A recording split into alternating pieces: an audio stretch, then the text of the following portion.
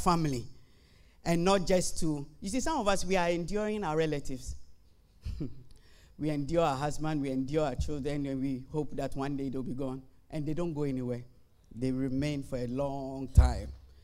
But you see that the family that we belong to as a church, I believe that should be a good example for us to take it into our homes. Amen. Into our relationships. So if you are part of this church, then we are saying that your family is also consecrated unto God. Amen. Your family is, when we say that Family Consecration Day, we are coming together to remind ourselves that we have been set apart for God. Amen. I like the little video I saw this morning. It really excited me. Where is it? They had a... Family to me is shelter. Family to me is not just about blood. It's a place where you can learn new things, try, be successful, be unsuccessful, but still be encouraged. It is having people in my life that will impact it for a purpose. But that is what I'm saying, is that the church is our family. And we should learn from it how we relate in our individual families. Amen. Yeah, how we relate with our parents, how we relate with our children, how we relate with our grandparents, how we relate with our aunties and our uncles, how we relate with our siblings, how we relate with our... You know, for some of us, when we say family, it could be some friends, because there are some friends who stay closer than brothers. Do you understand? Some of us, we have friends that we trust more than even blood. Do you get it? That is why I like the little this thing that says it's more than blood. Amen. It is more than blood. But when you recognize who is your family, treasure it, guard it, protect it, take care of it. Amen. And I find it so ironic that this afternoon, today, we are actually talking about this just for a few moments, because this weekend, Reverend dragged me somewhere. Reverend dragged. Pastor Sam, have I told you? Yeah, I'm telling all of you that, listen, this is why I say, all of us, our family issue. Reverend dragged me somewhere, and I went. As an obedient wife, I went. And for most of that journey, it was so enjoyable. In fact, in the whole time, since Friday, I have really had a nice time. But there was one particular aspect of this journey that I think we should address, because this morning I had an encounter when I was coming to church, and I said I will hold him responsible for this encounter I had. Because for many, many years I've been driving. How many of you know I have been driving for a long time? If you sat in my car before, you know how I drive, and you can know that it's only God that takes us and brings us. Yeah, you must have strong faith. You must be ready for heaven. You must be ready for, and then you sit in my car, and then, yeah. So I mean, even if I say so myself, I'm a very good driver. Amen. Yeah. I mean, Schumacher has nothing on me. What's the young guy's name? Hamilton has nothing on me, you know. And this morning I was running a bit late, so my Hamilton anointing, kicked in. And just about a street or two from here, there was a curb, and I didn't see, and I took the bend as if I was on a racetrack. So before I knew it, I had just gone over the curb, and because of my speed and the curb, my experience came in. I had to realign me and the car, and then but when I just got back of all the things that came into my head, what came into my head was, who is the cause of this? Why has he put his head down? I will tell them, who is that? Where is this coming from? I bind it in Jesus' name. And then as I was there, I said, oh, God, you see how the weekend has affected you. You are driving so fast, you have made your mistake. You are looking for somebody else to blame. Who else? Who was driving? Who is in the car? Who else do you want to blame? Yeah, because this weekend, yeah, your pastor took me somewhere.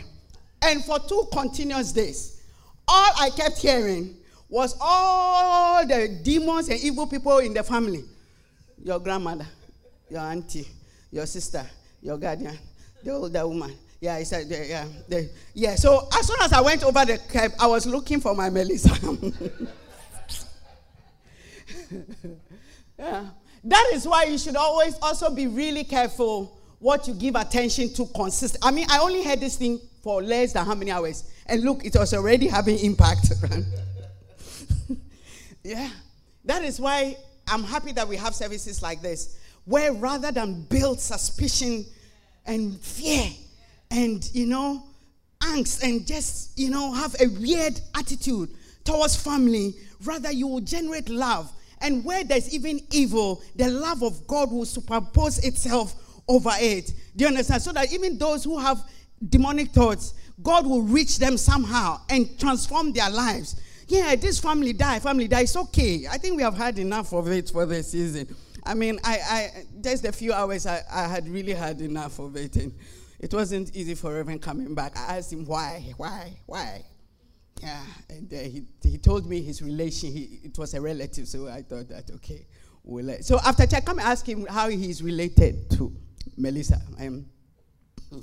He will tell you. But what we want to do and remind ourselves today is that God has blessed us with good family. We may not see it yet, but it is there. So my little message for us this morning or this afternoon is that the ark is in my family. Tell somebody, the ark is in my family. Tell the person with some confidence that the ark is in my family. Tell the person that the ark is in this church. Every family I belong to, the ark is there. Amen. Let's read one or two scriptures. I just want to maybe give a little explanation of what it means to have the ark in your family and why you should acknowledge it and maximize it and stand on it. We'll just read a verse here, a verse there. We'll give it, and then we'll have Reverend come. I pray that you have come this morning. I don't know what is currently the state of your family. I don't know what is currently the state of your relationship with your family, your parents, your siblings, what is going on. But what I know is that God ordained this day to restore. God ordained this day to put things in order. God ordained this day to take away the spirit of fear, the spirit of death, to take away the spirit of destruction. Do you know that the devil uses us to destroy us? Yeah, the devil uses that. Most of the greatest destruction is not external, it's internal. Yeah, you even realize that most break-ins, there is information from inside that went outside. Yeah. Do you get what I'm saying? Yeah. So we want to take care of the inside. And in case you didn't know it, I was sent to come and tell you that the ark is in your family because of you. It is there. Amen. Exodus 25, verse 10. We'll be staying in Exodus for a while. New King James NLT. The NLT says, verse 10, have the people make an ark of acacia wood, a sacred chest, 45 inches long, 27 inches wide, and 27 inches high. The first line said, have the people make an ark. Amen. 1 Chronicles 13, verse 14, the Bible says that the ark of God remained with the family of Obed-Edom in his house 3 months. And the Lord blessed the house of Obed-Edom, and all that he had was blessed. Amen. Tell somebody by you, the ark of God remains in my family. And the Lord has blessed my family. And all that is in my family is blessed. Amen. The first thing is that when we say the ark is in your family, what we are saying is that God and the presence of God is in your family. And if it is not there, I am instructing you today that what must be the center of your family is God and his presence. Amen. Numbers 10:33, Moses actually described the ark as the Lord. Let me read it for you. Let's read the New King James. I'll read from verse 33 to 36. It says, so they departed from the mountain of the Lord on a journey of 3 days. And the ark likes this number 3 a lot, isn't it? Yeah, it stayed in the house of Obed-Edom for 3 months. And then they journeyed with it for 3 days. And the ark of the covenant of the Lord went before them for the 3 days journey to search out a resting place for them. And the cloud, it means that the ark will direct you to rest, isn't it? Yeah. And the cloud of the Lord was above them by day when they went out from the camp. So it was, whenever the ark set out, that Moses said, "Rise up, O Lord, let your enemies be scattered, and let those who hate you flee before you." It says that, so every time when the ark was moving, Moses spoke to it. He didn't say the ark, he said what? The Lord. Let the Lord, rise up, O Lord, let your enemies be scattered, and let those who hate you flee before you. And when it rested, Moses said again, "Return, O Lord, to the many thousands of Israel." Amen. So when you welcome the ark into your house, it means that you are welcoming God into your home. You are welcoming the presence of God, because everywhere the ark was, it was regarded as a place where the presence of God is. It's regarded as a place where God is. Make sure, I don't care what kind of home you come from, become the channel through which God appears in that house. Become the channel where God is introduced to that home. Because when God is there, he says that enemies will be scattered. Amen. All those who hate you will flee, and there will be rest. Amen. And another thing, when you read Exodus 10, let's go back into it. Verse 16, the Bible says, "And you shall put into the ark the testimony which I will give you."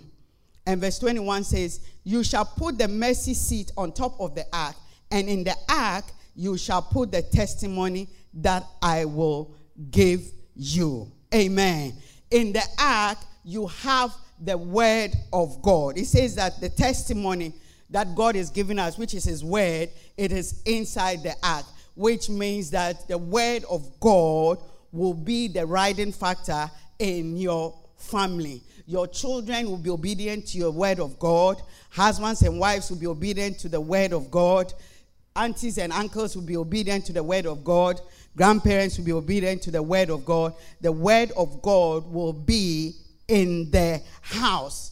Teach your children how to study the word of God. Have times that as a family you share the word of God. In the Old Testament, it was one of the instructions as you go by the way, so as you go in and as you come out. Do you understand? Teach your children. So I know we are busy, life is hectic, but even husbands and wives, spend time to study the word of God. You know, a lot of families, we pray. We pray when we have trouble, we pray, we spend time in prayer, but we don't spend time studying the word of God. Because when you study the word of God as a family, then it means that the word of God you are studying, you will relate it to the family. The children will say, "Oh, from this scripture, I'm learning how to honor mommy and daddy." Then the parents will also be able to learn that I shouldn't provoke my children to anger. Study the word of God. Let the word of God become prevalent in the house. A lot of us, our children know a lot more about cartoons. They know that guy with the yellow cartoon, what is it? That one, Simpsons. It's one of the worst cartoons, but a lot of children watch it. And it doesn't teach them anything at all. Yeah, you want your children, even if they are babies, to learn the word of God. Get VeggieTales. So that by the time they are looking at the cartoon, they are being ministered to by the word of God. Yeah, Teletubbies will not bring impartation. Twinnies will not bring impartation. Bob the Builder will not bring impartation. But they watch more hours of those.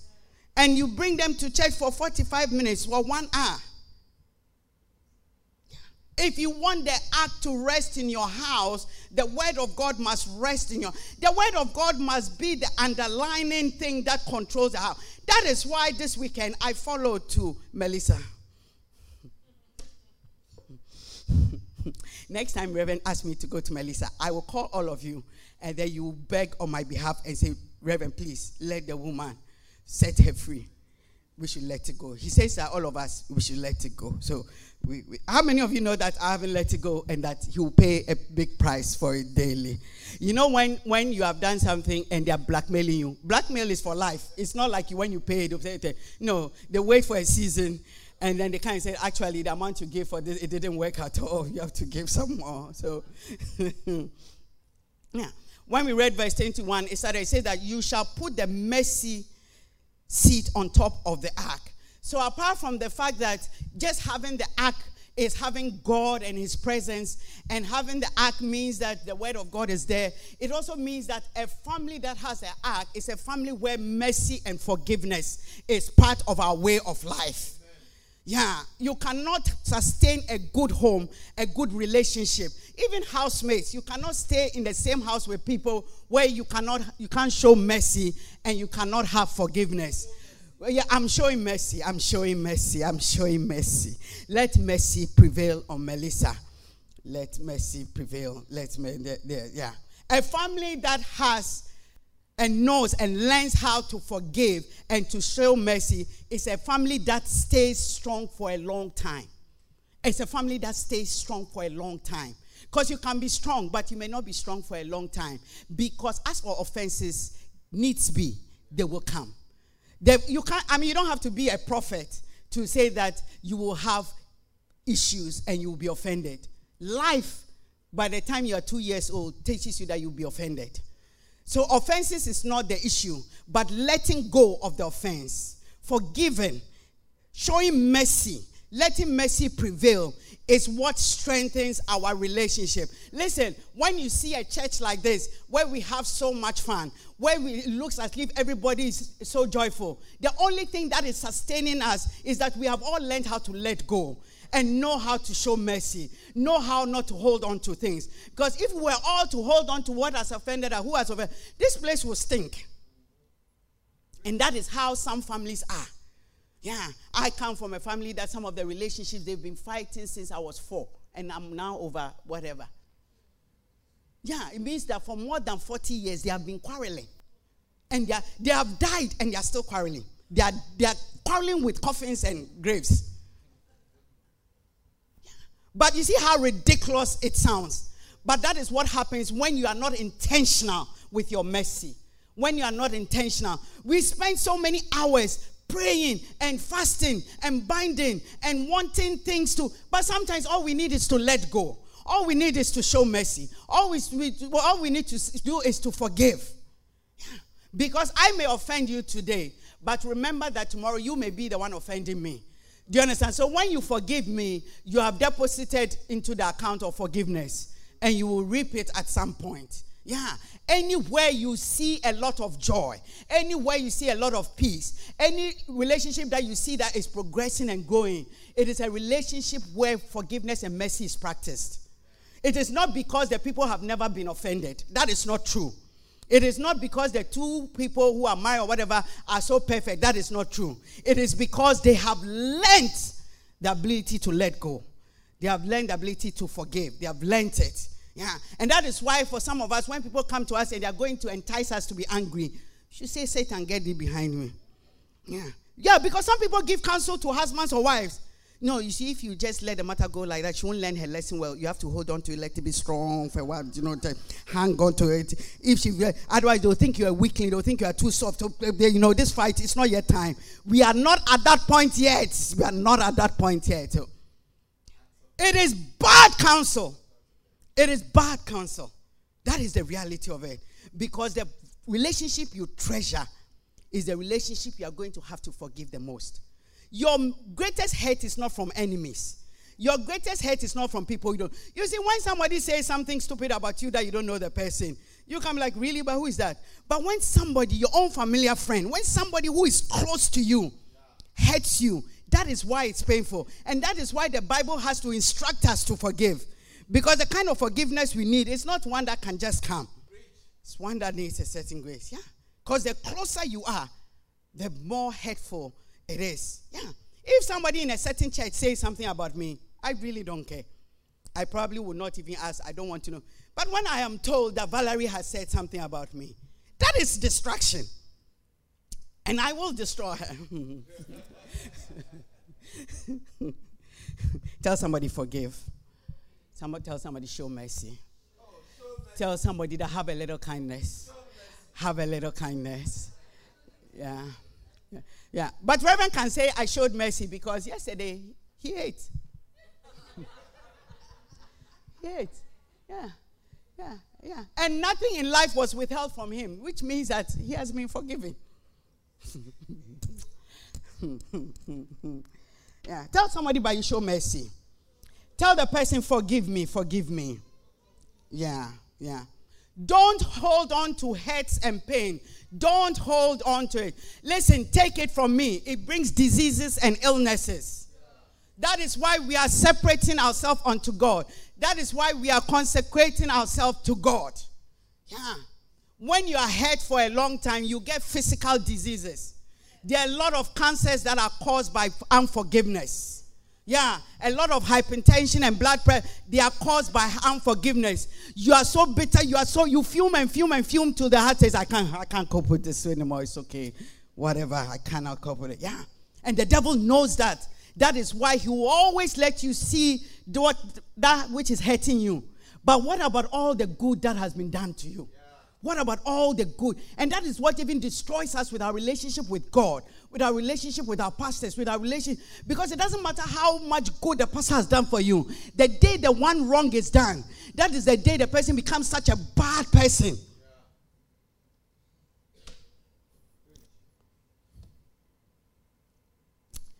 Verse 22. And there I will meet with you, and I will speak with you from above the mercy seat, from between the two cherubim which are on the ark of the testimony. And I will meet with you there. And he says, I will speak with you from there about everything which I will give you in commandment to the children of Israel. When the ark is in your family, it means that God is there directing affairs. That is where we seek counsel. A family that has the ark in it, it means that it seeks the counsel of God.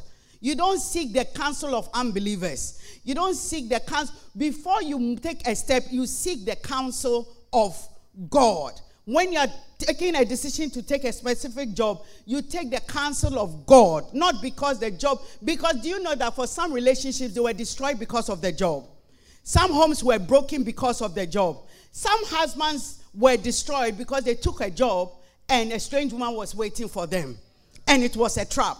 But if they had sought the counsel of God, they would have known that this was not the job to take. Yeah.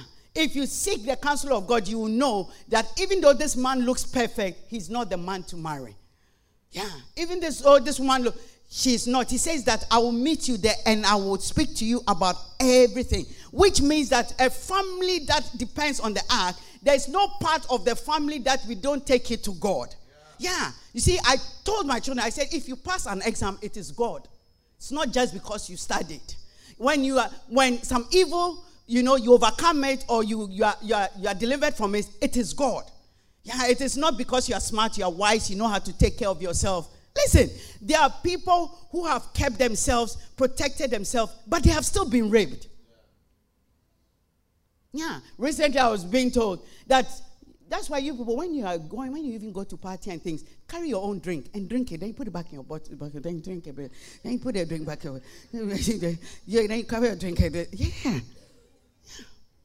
Yeah, because sometimes it is in the drink that will put something strange there for you to. So it is God that delivers us. It is God that protects us. And that is why it is God that you. Listen, sometimes it's not the choosing between good and bad. Sometimes it is choosing between good and good.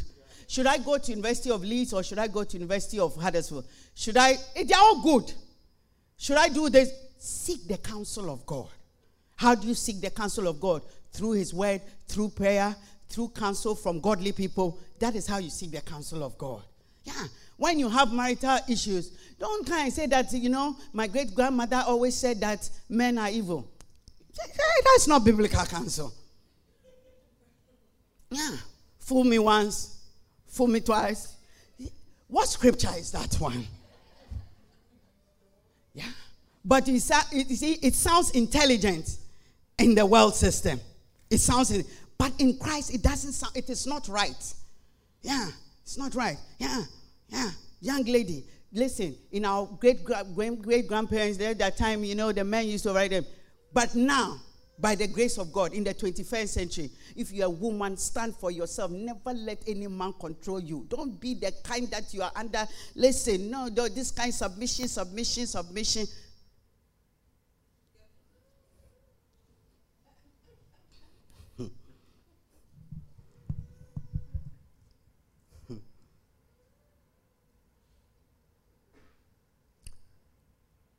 Exodus 25, verse 12, 15, I'm just finishing. It says that, make poles from acacia wood and overlay with gold. Insert the poles into the ring at the sides of the ark to carry the ark. These carrying poles must stay inside the rings and never be removed, and never remove them. What is it saying? As a family, you should never take the presence of God for granted. It can be withdrawn. It can be removed. Don't say we married in Christ, so we are always in Christ. Don't say that because we are Christians. No. If you don't work on the presence, you don't work on establishing Christ. Christ is not just established in our homes. It just doesn't happen. And the fact that when you married initially, you used to pray, doesn't mean that 20 years down the line, that prayer will sustain you. Yeah. He said that because it means that it can be rolled away. So long as the poles are there, it can move. And that is why sometimes even our relationships and our homes are seasonal. There's a season where there's so much joy. Then there's another season where there's so much fighting. The heat goes up, then it's cold. There are some houses that when you go, you can measure the temperature. And it will blow the scale to just go it will go way. Yeah. I don't know about you, but sometimes you can visit a home. Nobody has to talk. You know that the pressure is not a joke. Like, you want to just be under the radar in the yeah. But what we don't know is that apart from just us, we are also teaching our children. You won't understand why your children have become so rebellious or they become so quarrelsome, but because they learned it. Yeah. If they learn love, they show love. If they learn hate, they show hate. If they learn anger, they show anger. Whatever presence is there, that is what they take with them. And it's not something that is like, it's my temperament. It's something you learn. It's something that is intentional. It's something you seek and you put in there. Yeah. Honestly, when I was a child, if somebody had told me that my home would be the way it is now, I would have argued with them. Yeah. Because without God, my home should always be on fire. Don't look at me, look at yourself.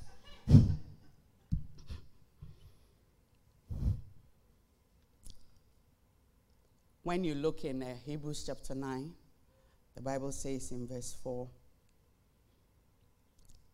in that room were a gold incense altar and a wooden chest called the Ark of the Covenant, which was covered with gold on all sides. Inside the ark were a gold jar containing manna, Aaron's staff that sprouted leaves, and the stone tablets of the covenant. A family that stands on this knows that all their provision is from God. All their provision. Scripture is saying that the manna was in the ark. Aaron's rod was in the ark. Everything was stored in the ark. The tablets were in the ark. Everything we value must be in the ark. Everything we need is already in God. Everything we need is already in God. Tell somebody that whatever your family need, whatever your family's needs are, God has it. I was going to talk about the ark as our military, but we don't have time, so I won't talk about it. But what I want to remind us that John 16 and Romans 8 teaches us that Christ's coming replaced the ark with Christ. Christ living replaced the ark with the Holy Spirit. And there's no family that is birth of God that does not have the Holy Spirit. Whether we activate it, whether we use it, that's a different matter. But everyone in Christ has the Holy Spirit. He says that I've got to go, and when I go, I will send you a comforter. I will send you a helper. And when he comes, he will show you all things. Needs be that I must go.